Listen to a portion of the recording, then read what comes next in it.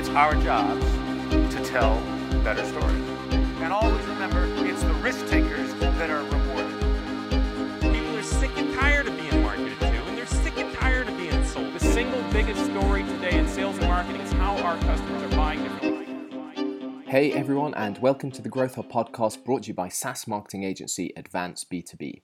It's your host here, Edward Ford, and today we're joined by Blake Bartlett, who is partner at OpenView. In this episode, Blake joins us to talk about the one growth channel that many teams may be overlooking, and that is the product itself. Blake and his team at OpenView coined the term product-led growth, and he introduces us to the concept, what it actually is, and how companies can start developing a product-driven growth culture within their DNA. Blake also explains how cross-functional teams from marketing, sales, product, and customer success can leverage a product's inherent virality as an acquisition channel, as well as how you can build in virality into your product. We hear about the implications for pricing and packaging, the role of marketing and sales teams as part of a product-led growth strategy, as well as some examples of good product-led growth companies, and much more. As ever, stay tuned to the end of the episode where Blake takes on our Fast 5 challenge. So here is episode 23 of the Growth Hub podcast with Blake Bartlett, partner at OpenView. Well, welcome to another episode of the Growth Hub podcast, and welcome to the show, Blake Bartlett, partner at OpenView. So Blake, thanks so much for joining us today. Thanks for having me. Excited to be here. Yeah, I'm really looking forward to this episode, which is all about product-led growth. And I guess that's a really good starting point. So what actually is product-led growth? Yeah, this is something that I'm certainly very passionate about, and that we are here at OpenView more broadly as a firm as well. And I'd say that product-led growth, first and foremost, it is a go-to-market strategy. And it's a go-to-market strategy that primarily relies on your product itself as the primary means for user acquisition or customer acquisition, conversion, monetization, expansion, retention. So it basically relies on product instead of the traditional people that might sit in sales and marketing as the front lines of your growth engine. So really, it's kind of all about how do you pursue growth, and what is the sort of organizing principle of your go-to-market strategy. However, I think that it also kind of expands beyond that. Product-led growth does really to kind of encompass the essence or the DNA of a company. It's not just merely this is how we grow, but it really is this is how we operate, and this is kind of the way that we our default mode as a company is that we think first and foremost about product in all things. And then also kind of in how we specifically pursue growth as well. So it's not merely just go-to-market. It is kind of really the essence and the soul of a company, if you will, if that's how you're wired. Yeah, so you just mentioned there that it's really about the whole company getting behind the product-led growth movement. But who would you say actually owns product-led growth? Would it be product teams, marketing teams, growth teams, even sales teams, customer success teams, since everyone needs to be involved? Yeah, definitely. Well, going back to what I had said before is that it's more than just a go-to-market strategy. It really is kind of the core DNA of a company. There isn't a single owner in the organization, so to speak. It is a cross-functional, pursuit, right? It's not just a marketing thing. It's not just a product thing. It's not just a sales thing. It's not just a customer success thing. It really kind of touches and influences all of those areas. And also kind of, what features you build, how you build the product, what you prioritize. So really kind of it's owned by everyone. And if that's the case, and if product-led growth really is the DNA and essence of your company, then ultimately it's owned at the top. It kind of flows down from the executive leadership team, from the CEO, from the founding team as well. Yeah. So who are some examples of good product-led growth companies? Definitely. Yeah. Product-led growth is one of these terms that, the listeners here might not have heard the term before, right? But we all know what it's describing. And that is, if you look at all of the SaaS companies that folks are trying to emulate these days, that founders and builders, company builders are trying to emulate these days, they are by and large built on product-led growth. So Slack is a great example. Trello is a great example. In our portfolio of companies that we work with, Calendly is a great example. Expensify, Datadog, a lot of the paragons of, folks that we're trying to emulate these days really have, built this product-led growth strategy. So I think one of the reasons we, and product-led growth is a term that we came up with here at OpenView, is because we saw this phenomenon happening. We saw the success of all these companies that I just mentioned, kind of both in our portfolio and beyond. And we said, what is the sort of common denominator here? And I think prior to coming up with a term and sort of a framework like product-led growth, I think a lot of folks would kind of describe it merely as, well, that's the freemium strategy, or that's the bottoms-up strategy. But again, kind of back to some of the comments I made at the beginning, is that we didn't feel that accurately described. That was kind of almost cheapened, what we saw in these companies.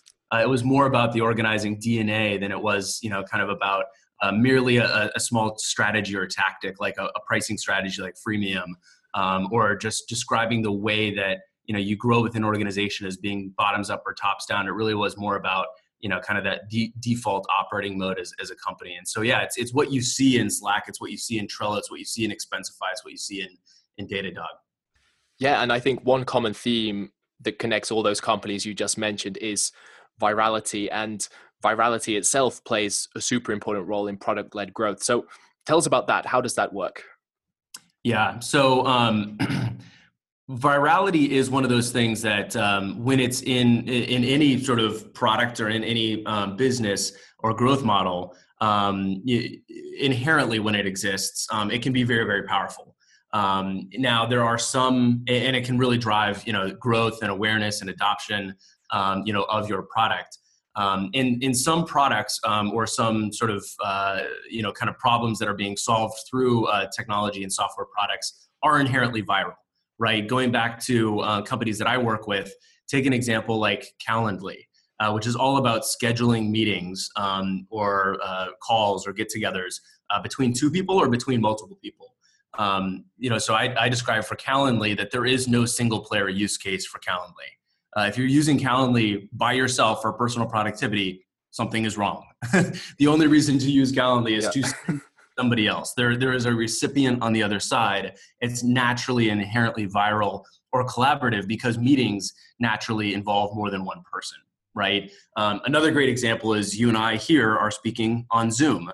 So whether it's Zoom or it's GoToMeeting in the past or it's Join Me or something like that, again, there is no single player use case. There is no solo use case for Zoom. The sole purpose of it is to have two people or more than two people meet and connect. And so having that natural virality can therefore sort of propel a lot of the growth in your business and build awareness, right? If I had never heard about Zoom before and you invited me to this, discussion here for the podcast, and I received the Zoom link, I click on it, I automatically discover what Zoom is. And I don't just discover what Zoom is by seeing the link and going on the website and saying, isn't this interesting? This is a website. I learn about it by actually using the product, right? You and I are using Zoom right now. And I think that's a powerful thing. And so being able to recognize those viral loops, whether it's the core foundational problem that you're solving is a collaboration problem, or if there is just sort of, connected virality opportunities in your business through, kind of collaboration with team members or collaboration externally, or there's virality that you can add in. It adds a lot of that power that allows the product to do the work for you instead of having to, buy ads or send emails in order to build awareness and get people to discover your product. So virality can be very powerful in that discovery mode and that promotion mode, to build the user base. Yeah, exactly. So is it possible to create virality in a product after launch, or does a product need to be designed for virality from the very beginning, from day one? Yeah, it's a great question. And that kind of goes to a little bit of what I was talking about, just before, which is that there are some of these problem statements and sort of use cases that are inherently viral. And so you don't really have to try to make, Zoom or Join Me or Calendly viral. It naturally is that way. because of what I was describing before. But there are many other examples where maybe there is an inherent virality in the core problem statement that you're solving, but there is opportunities for virality in order to add that amplification effect. So a great example would be, take Dropbox, for example, as a use case. Now, that does have a single player mode, right? You can just use Dropbox yourself instead of your local file system.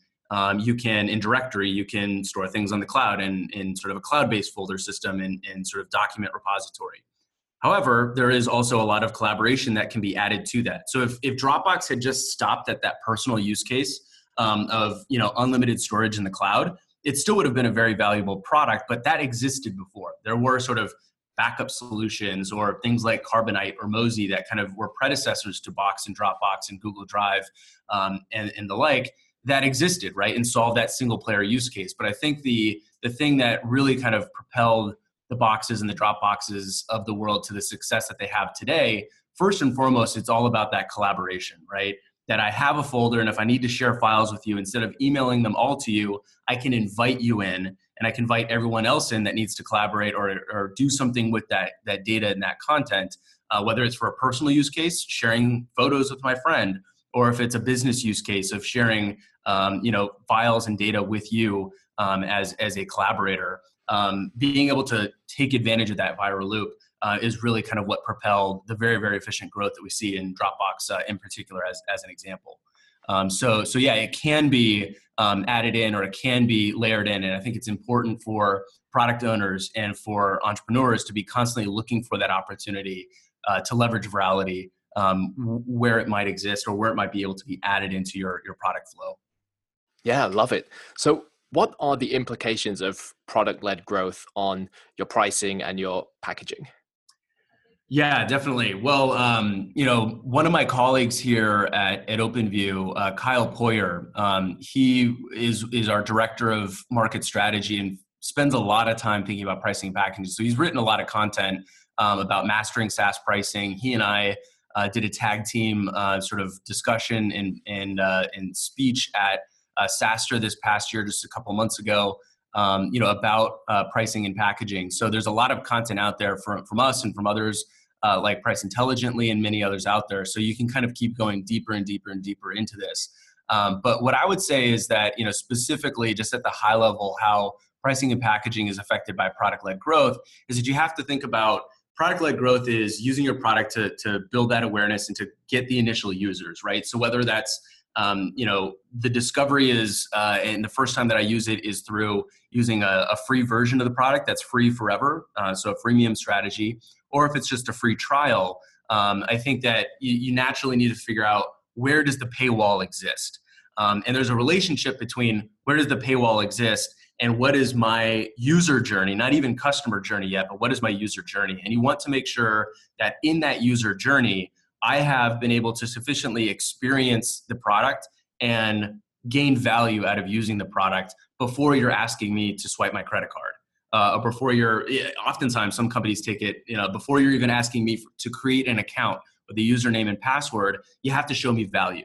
Because otherwise it's just the same old experience we've always had, which is this is gated content, or I have to contact sales, or I can't actually see what the product is outside of the website, copy and screenshots until I am a paying customer or until I get a demo from a salesperson or something like that. So being able to understand delivering value and time to value and having that sort of, that almost I can't envision my life without this product, then the paywall comes in.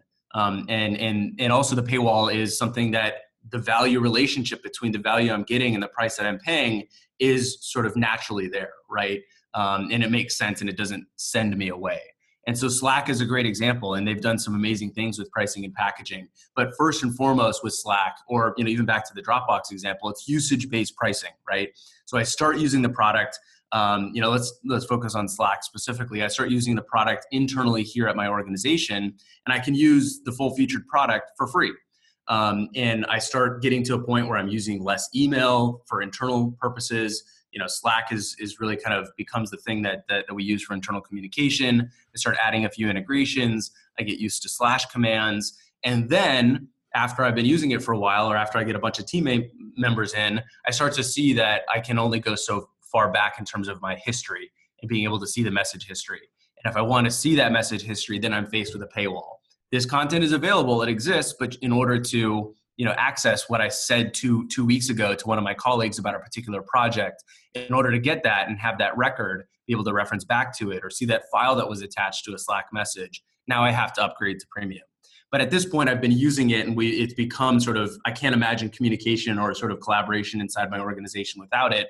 So I'm naturally comfortable upgrading to premium, and the price isn't crazy either, right, for the entry price point. So I'm going through a lot of detail, and I could keep going here in terms of pricing and packaging because it's such a rich topic and there's so many different things you can do with it. But hopefully at a high level, that relationship between value and time to value relative to pricing, and when you bring that in and show and introduce that paywall, hopefully that gives a little bit of color there.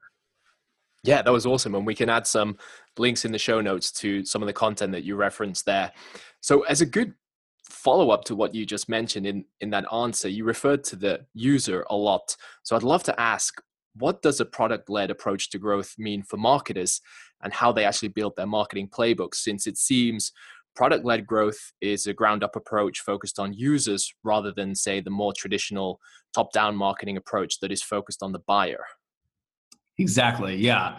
That's the core sort of principle of product-led growth versus more of a traditional sales and marketing-led growth, which is historically the way that sales had worked in the software world and in many worlds, is that you go to the buyer, the decision maker. They've never heard of you before, or maybe they have some light awareness of you, and you start cold calling them, or you get a warm intro or something like that. And you start this conversation of, hey, you have this problem in your organization. Here's this product that's going to solve your problem. And you go through the traditional sales cycle, which might be a couple months, it might be 6 months, might be, in some enterprise cases, a year or something like that. You go through many demos, many sort of business case analyses, many ROI calculators, lots of negotiations back and forth between the two parties. Eventually you come to an agreement, then you go through the whole procurement process. Then congratulations, you have a new customer. Or to the customer, congratulations, you have a new vendor. But you haven't arrived, right? Now you have to go into implementation. And now, that stakeholder, that sort of internal champion in the organization has to now kind of communicate to the entire team of everyone that's going to use it. We're going to migrate off this old system or this old way of doing this particular workflow, and we're going to move to this new product. And then you go through implementation, then there's training and all this stuff, and eventually it gets pushed down to the end users. Now, there's nothing wrong with that, but it's one way to approach it. And I think that increasingly we're seeing, it getting flipped, that funnel getting flipped, as kind of you described, and focusing on the user first, delivering value to the user and getting the user to make a decision to use your product more, getting the user to make a decision to invite collaborators in, whether those internally inside your organization or externally. And then after they've experienced value and have hit that initial paywall, then how can we get this one team or this one group to expand to multiple teams or multiple groups within an organization? So if you're trying to embody product-led growth, but then you continue to focus first and foremost from a product standpoint or marketing messaging standpoint or a marketing outreach standpoint on the decision maker and the buyer, there's going to be a disconnect there because the users are the ones that are aware and the buyer is not going to have any idea. So focusing your messaging more on the user, which is a lot of times it might be a bit more tactical, right? It's more about the individual use case and the value you're going to get out of using this product, more so than it is about the ROI calculator for your entire organization. And then you have to be mindful of that user journey more so than the buyer journey, right? You started using the product as an individual user. Now my messaging, whether it's in the product through in-app messaging or a product tour or the messaging that I'm seeing or the nurturing campaigns that I'm getting now as a user, it becomes how do I get more people into this product and how do I sort of get value out of the advanced features and functionality. So it really is more about that user journey and the messaging and the content that you're producing and showing. And then eventually there is a buyer message, but it comes later. It doesn't start with the buyer message. So hopefully that gives some context there. Yeah. So does that mean that marketers have got it all wrong and we should be building user personas rather than, say, buyer personas? In product-led growth, yes, you should start there. Again, eventually you still is assuming that you are going to expand within an account and become a larger, price point. That does likely have to go through, an actual business case decision. And, if you upgrade to a point where you're paying tens of thousands of dollars, or many product-led growth companies get to a point where their customers are paying hundreds of thousands of dollars or millions of dollars in some cases.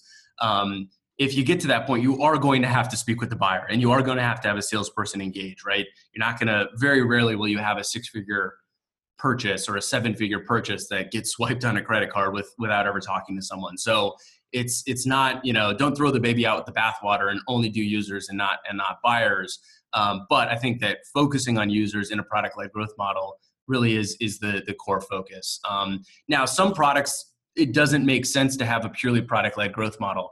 I point to examples like mega large enterprise deals or products that are very complex and that oftentimes are installed on premise. That still exists in the world today, right? Look at Palantir as an example. Who they're selling to, a lot of times it's government or large financial institutions. These are large on-premise deployments with oftentimes multi-7-figure deals. And that's just inherent to the problem that they're solving. And so, I think you can take some things away from time to value and, sort of making a delightful experience to users and adding value to them and things like that from product-led growth. But, I think you should, in that case, as a Palantir or a large enterprise-oriented solution, you still will be primarily speaking to the buyer. So I think you need to kind of have that realization of what kind of business are we building, what is natural for our sort of audience and for our use case, and what is the go-to-market strategy that we have, and then sort of orient from there. But if you are trying to be product-led growth, then yeah, user journeys start, and that's where you begin, and then you eventually end at buyer journeys rather than the other way around. Yeah, and I think that's a really important point because, of course, many of the examples that we've discussed here have focused on more well-known self-service SaaS companies. So how would, say, a SaaS company targeting mid-market to enterprise space go about applying product-led growth methodology and ideology to their growth models? Yeah, definitely. Well, you can still start with the user and eventually, and you can be serving the mid-market, you can be serving the enterprise, you can still start small and start with the individual user and then expand from there. So, we see in some of our portfolio companies that folks with product-led growth models that where almost everybody starts with, the initial free product and one single user swiping a credit card, paying, kind of tens of dollars per month. Some of these have expanded into situations where they now have mega large enterprises paying 7 figures a year, millions of dollars a year. So just because you're targeting a larger customer at the end of the day doesn't mean that product-led growth is not applicable. And if you are in that example where it is large enterprise oriented and it is going to be top down and you do have to be, say, on-prem or go through a traditional, buying process because of security concerns, that product-led growth into financial services, because it's such a regulated industry, or into government, might not, kind of work as well, right? Back to the Palantir example. So even in that case where you are a more traditional sales-led organization because of the end market or because of the product that you're selling, you can still take principles from product-led growth. Time to value, right? Just because you have a top-down enterprise sale doesn't mean that you should have a terrible user experience, or you can get away with a terrible user experience. You still want people internally to adopt the product. And even if the buyer at the top of the organization is the champion making the decision that gets pushed down to a bunch of individual users, when that individual user experiences the product, you still want them to be delighted. You still want to have fast time to value, and you still want them to be singing the praises and sort of, constantly standardizing their workflow on your product internally. And so even if you ultimately have a sales-led growth model, there are still a lot of principles and concepts that can be taken, from product-led growth and applied to sort of how you do what you do, both in go-to-market as well as in product development. Yeah, exactly. And I think companies like Binder, based in the Netherlands, and Qualtrics, for example, are good examples of what you just mentioned there about enterprise SaaS that really focuses on that great user experience first and foremost. So it could be a good couple of examples to go and check out. So, okay, we've talked about marketing. So let's talk a bit about sales. So is product-led growth anti-sales? It's a great question, and I think a lot of times the initial response to that, or the sort of the gut response is no. Well, if I have my product doing the work for me, then I don't need salespeople. And a lot of times, I have found that sometimes, especially when it comes to the founder, if a founder has built a product and has built their company to be more self-serve oriented and to embody product-led growth, and they've gotten to a level of success, in size and scale without having had salespeople, it can reinforce the idea that I don't need salespeople. And a lot of times you arrive at that point because people, have a negative connotation with sales. And I totally understand why that is. Most people don't like being sold to. Most people don't like receiving cold calls. And so there can be this sort of, belief or sort of, connotation that sales is sleazy, right? And that sales is really, it's a crutch for people who have bad products, right? So, sales is not necessary if you have a really good product. And I think that, that can be the default orientation, especially early on, as I was mentioning. But I would posit that sales does have a role in product-led growth. And that you can do sales in a product-led growth way, and that you can do sales in you can sort of remove the negative connotation, and you can do sales in a way that's sort of true to your ethos as a company, and that isn't sleazy, right? So, for example, I like to reframe sales not so much as calling people who don't want to be called and trying to convince them to buy something that they don't need. Instead, reorient it and reframe it as customer success, right? That's a term that nobody has a problem with today. Everybody wants their customers to be successful, and customer success really has kind of taken the SaaS world by storm. But I do think that customer success, a lot of times it just stops at account management 2.0, right? It's all about how do we, when we're coming up for renewal, how do we sort of mitigate churn? How do we get more customers to renew? How do we get more customers to upsell and to buy more?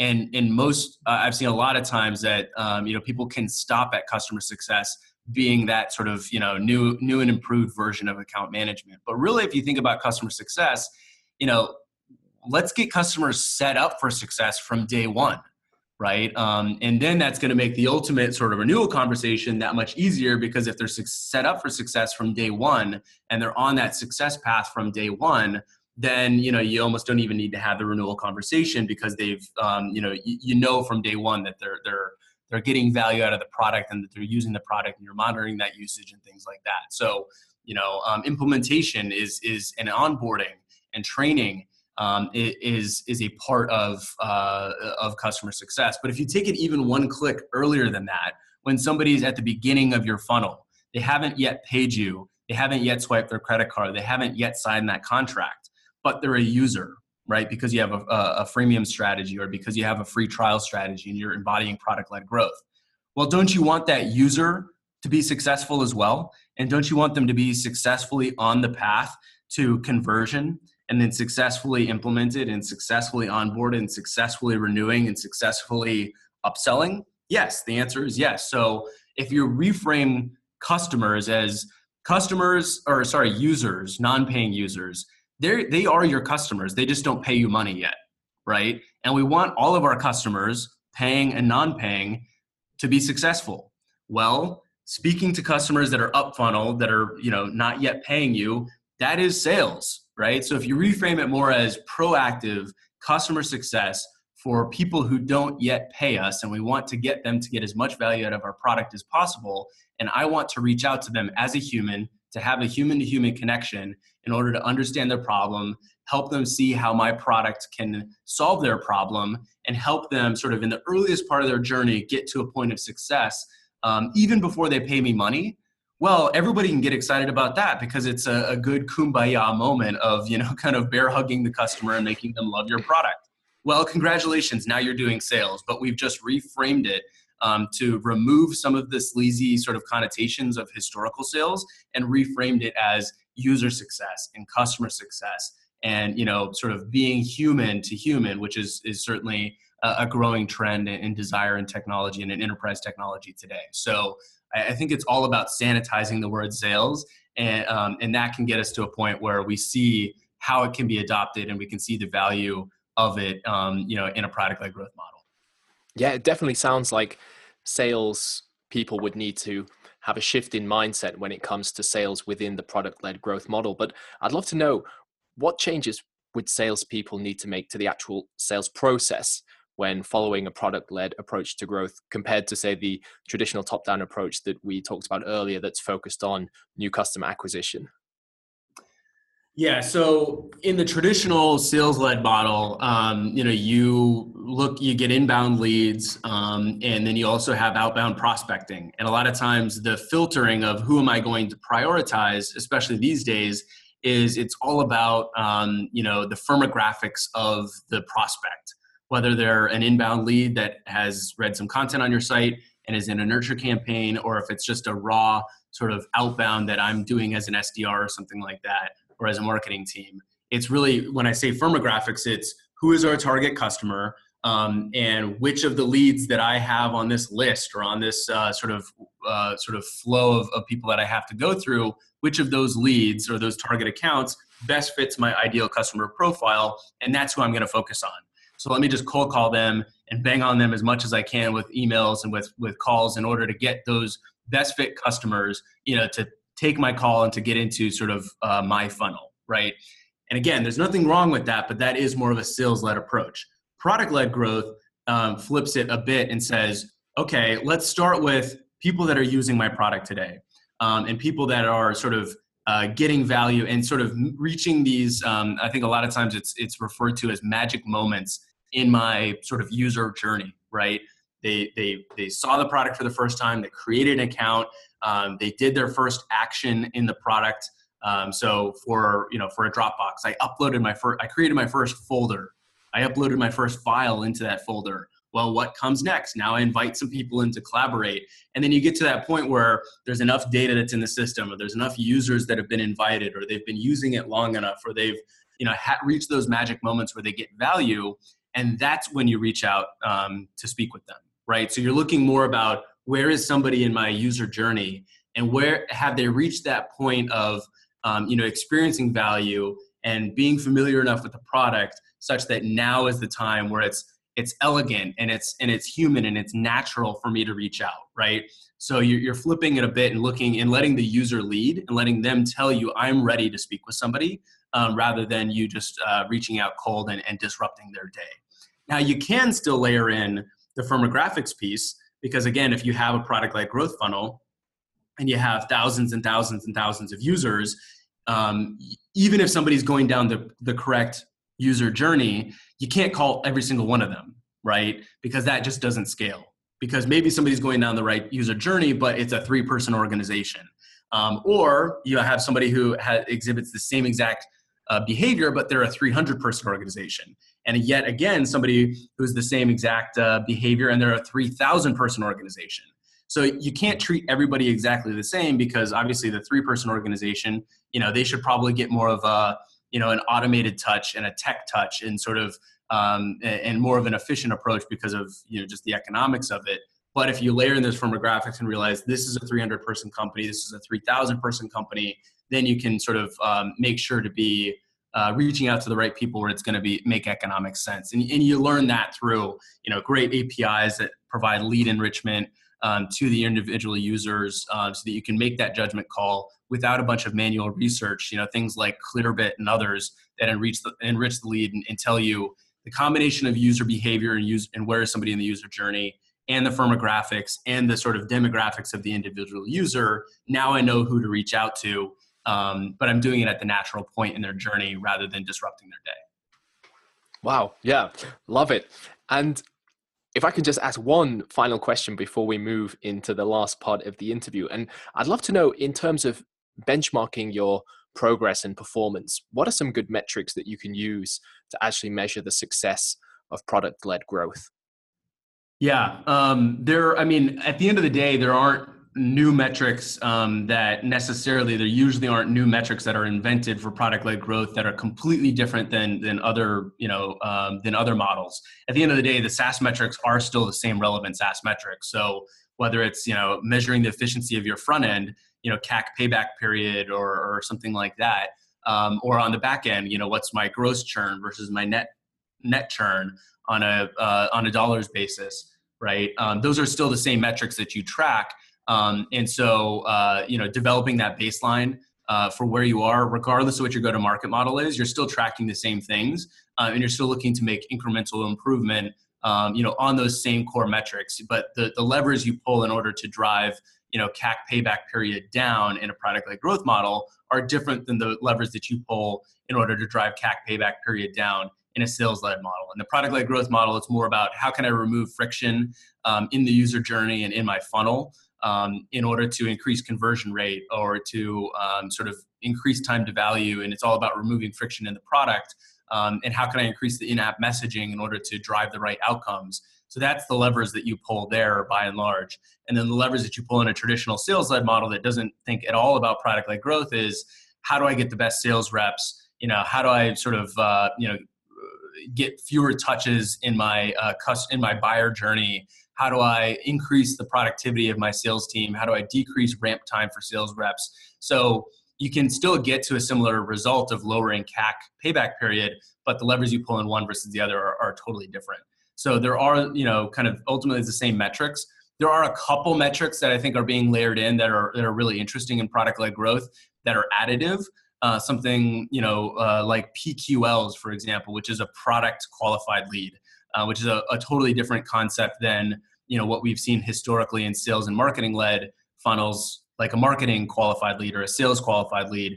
So you can layer in some additional things, which would take in qualification criteria that are based on the user journey. I think those are really helpful, but they don't replace, the same core SaaS metrics that everybody tracks. So if somebody's interested in those specific things, I would dig deeper into PQLs specifically. And there's been a bunch that's been written online about them. Awesome. And I had to ask because, everyone in SaaS loves metrics, especially in marketing and so forth. So thanks for that. So, all right. Well, let's move on to the closing questions and our Fast 5 challenge. So all I'm going to do is ask 5 questions and all you need to do is answer as quickly as possible. So Blake, are you ready? I am ready. All right, let's do it. So first question, what is the one book that you would recommend others to read? Oh, sorry. I know this is Fast 5. It's actually not that fast. It's typically quite slow. I think Liam Bugard described it as the leisurely stroll 5. So you can take your time.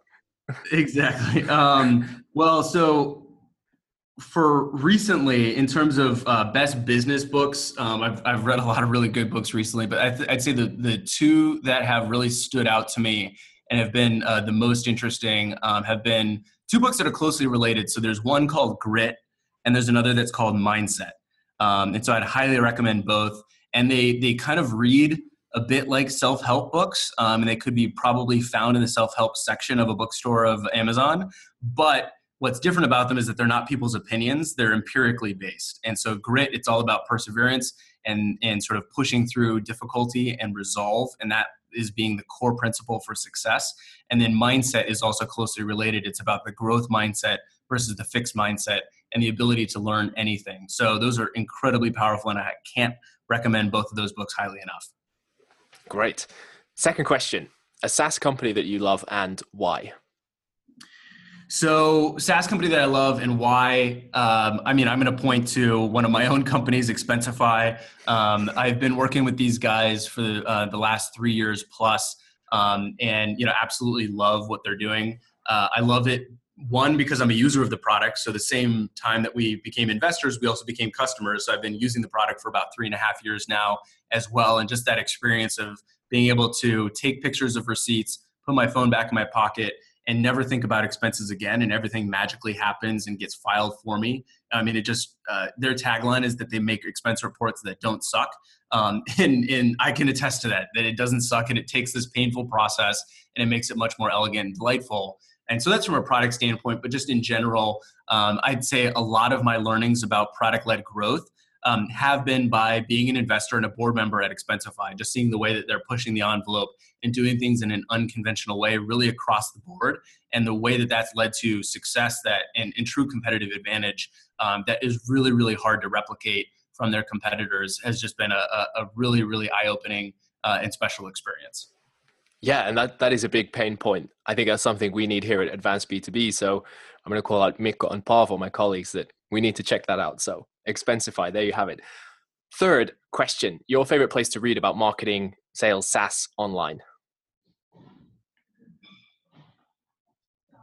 My favorite, honestly, it's probably LinkedIn. And Okay. why I say that is because I think this is the way that content has gone these days, is that it's really much less about having a chosen destination that I go and bookmark in my browser and look at every single day. I mean, I certainly read, TechCrunch and Business Insider and things like that just to kind of stay up on the news. But honestly, LinkedIn has done such an amazing job to curate content that's important to my network. And obviously my professional network is almost exclusively startup ecosystem, VC ecosystem, and SaaS ecosystem. So seeing what my sort of audience and network sort of votes to the top and says is most relevant, and getting their daily digest emails even for things that are trending on LinkedIn, I've just found it to be, tremendously valuable. So I get the best of the best, and I don't really care where the ultimate destination was that it was published, but the best content gets surfaced to me. And I also really love what LinkedIn has done and what creators have done on LinkedIn with video recently. It's really taken off and become a tremendous engagement mechanism. And I'll point to a CEO that I'm a big fan of, a guy named Alan Gannett, who's the CEO of TrackMaven. If you don't know him, follow him. He's great. He's an amazing CEO. He's also really, really hilarious. And he does amazing stuff with LinkedIn video. So I'd highly recommend checking him out. Perfect. Then the fourth question, your most important growth metric. Net dollar retention.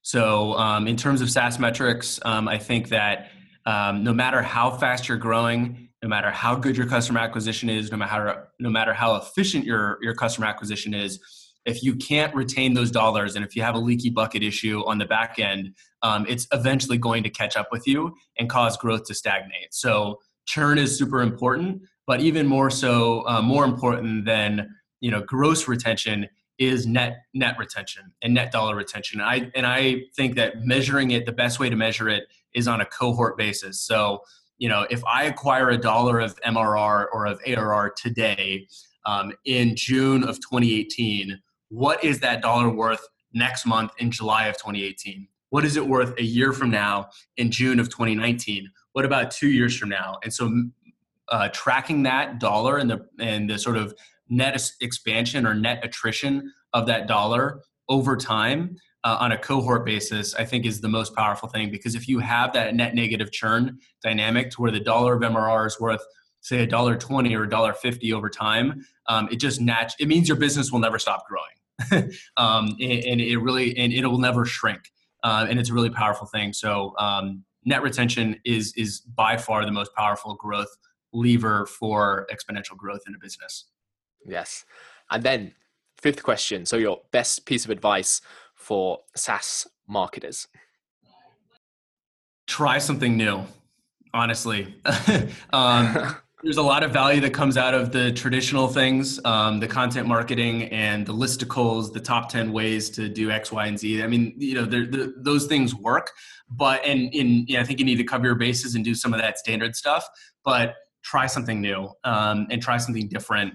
And don't just try what's been tried before and what the well-worn paths are, and stop there, right? I'd say, the paragon of folks that have done this the best, that are really trying to blaze new trails, that I'd point to here in Boston, and really not just Boston, but really kind of across the SaaS ecosystem, are the guys over at Drift. And so Dave Gerhardt, who's the leader over there on the marketing side, he's got an awesome podcast. And the content they write, and it's not just what they've done, but it's also some of the really hard decisions that they've made because they've had hypotheses or because they've had theses that they're trying to test and prove. They're putting their money where their mouth is, right? I think, they started with, we're not doing traditional content marketing anymore. We're not doing traditional blogging anymore. We're not doing lead forms anymore. We're doing away with all these things. They're making big moves and really trying to take things to the next level and reinvent, B2B marketing rather than just be marginally better at the same tactics that have been, tried and true for the last 10 years. Yeah, I think it's amazing what the Drift guys are doing. And if you want more Dave Gerhard and Drift, then you can check out episode 8 of the Growth Hub podcast, where I was talking to Dave about some of the cool things that they're doing at Drift. So, hey, Blake, I have to say thank you so much, though, for joining us on the podcast. It's been absolutely amazing digging into the world of product-led growth. And thank you so much for joining us on the show today. Thank you so much for having me. It was great. That was Blake Bartlett on product-led growth, and we hope you enjoyed this episode. As ever, if you have any thoughts, feedback, then you're always welcome to get in touch with me on Twitter at NordicEdward, LinkedIn, or reach out to me at edward@advancedb2b.fi. So thank you for listening to the Growth Hub podcast brought to you by Advanced B2B. This is your host, Edward Ford, signing off, and make sure you check out advancedb2b.com for more content and resources on everything B2B SaaS growth. It's our jobs to tell better stories. And always remember, it's the risk takers that are rewarded. People are sick and tired of being marketed to, and they're sick and tired of being sold. The single biggest story today in sales and marketing is how our customers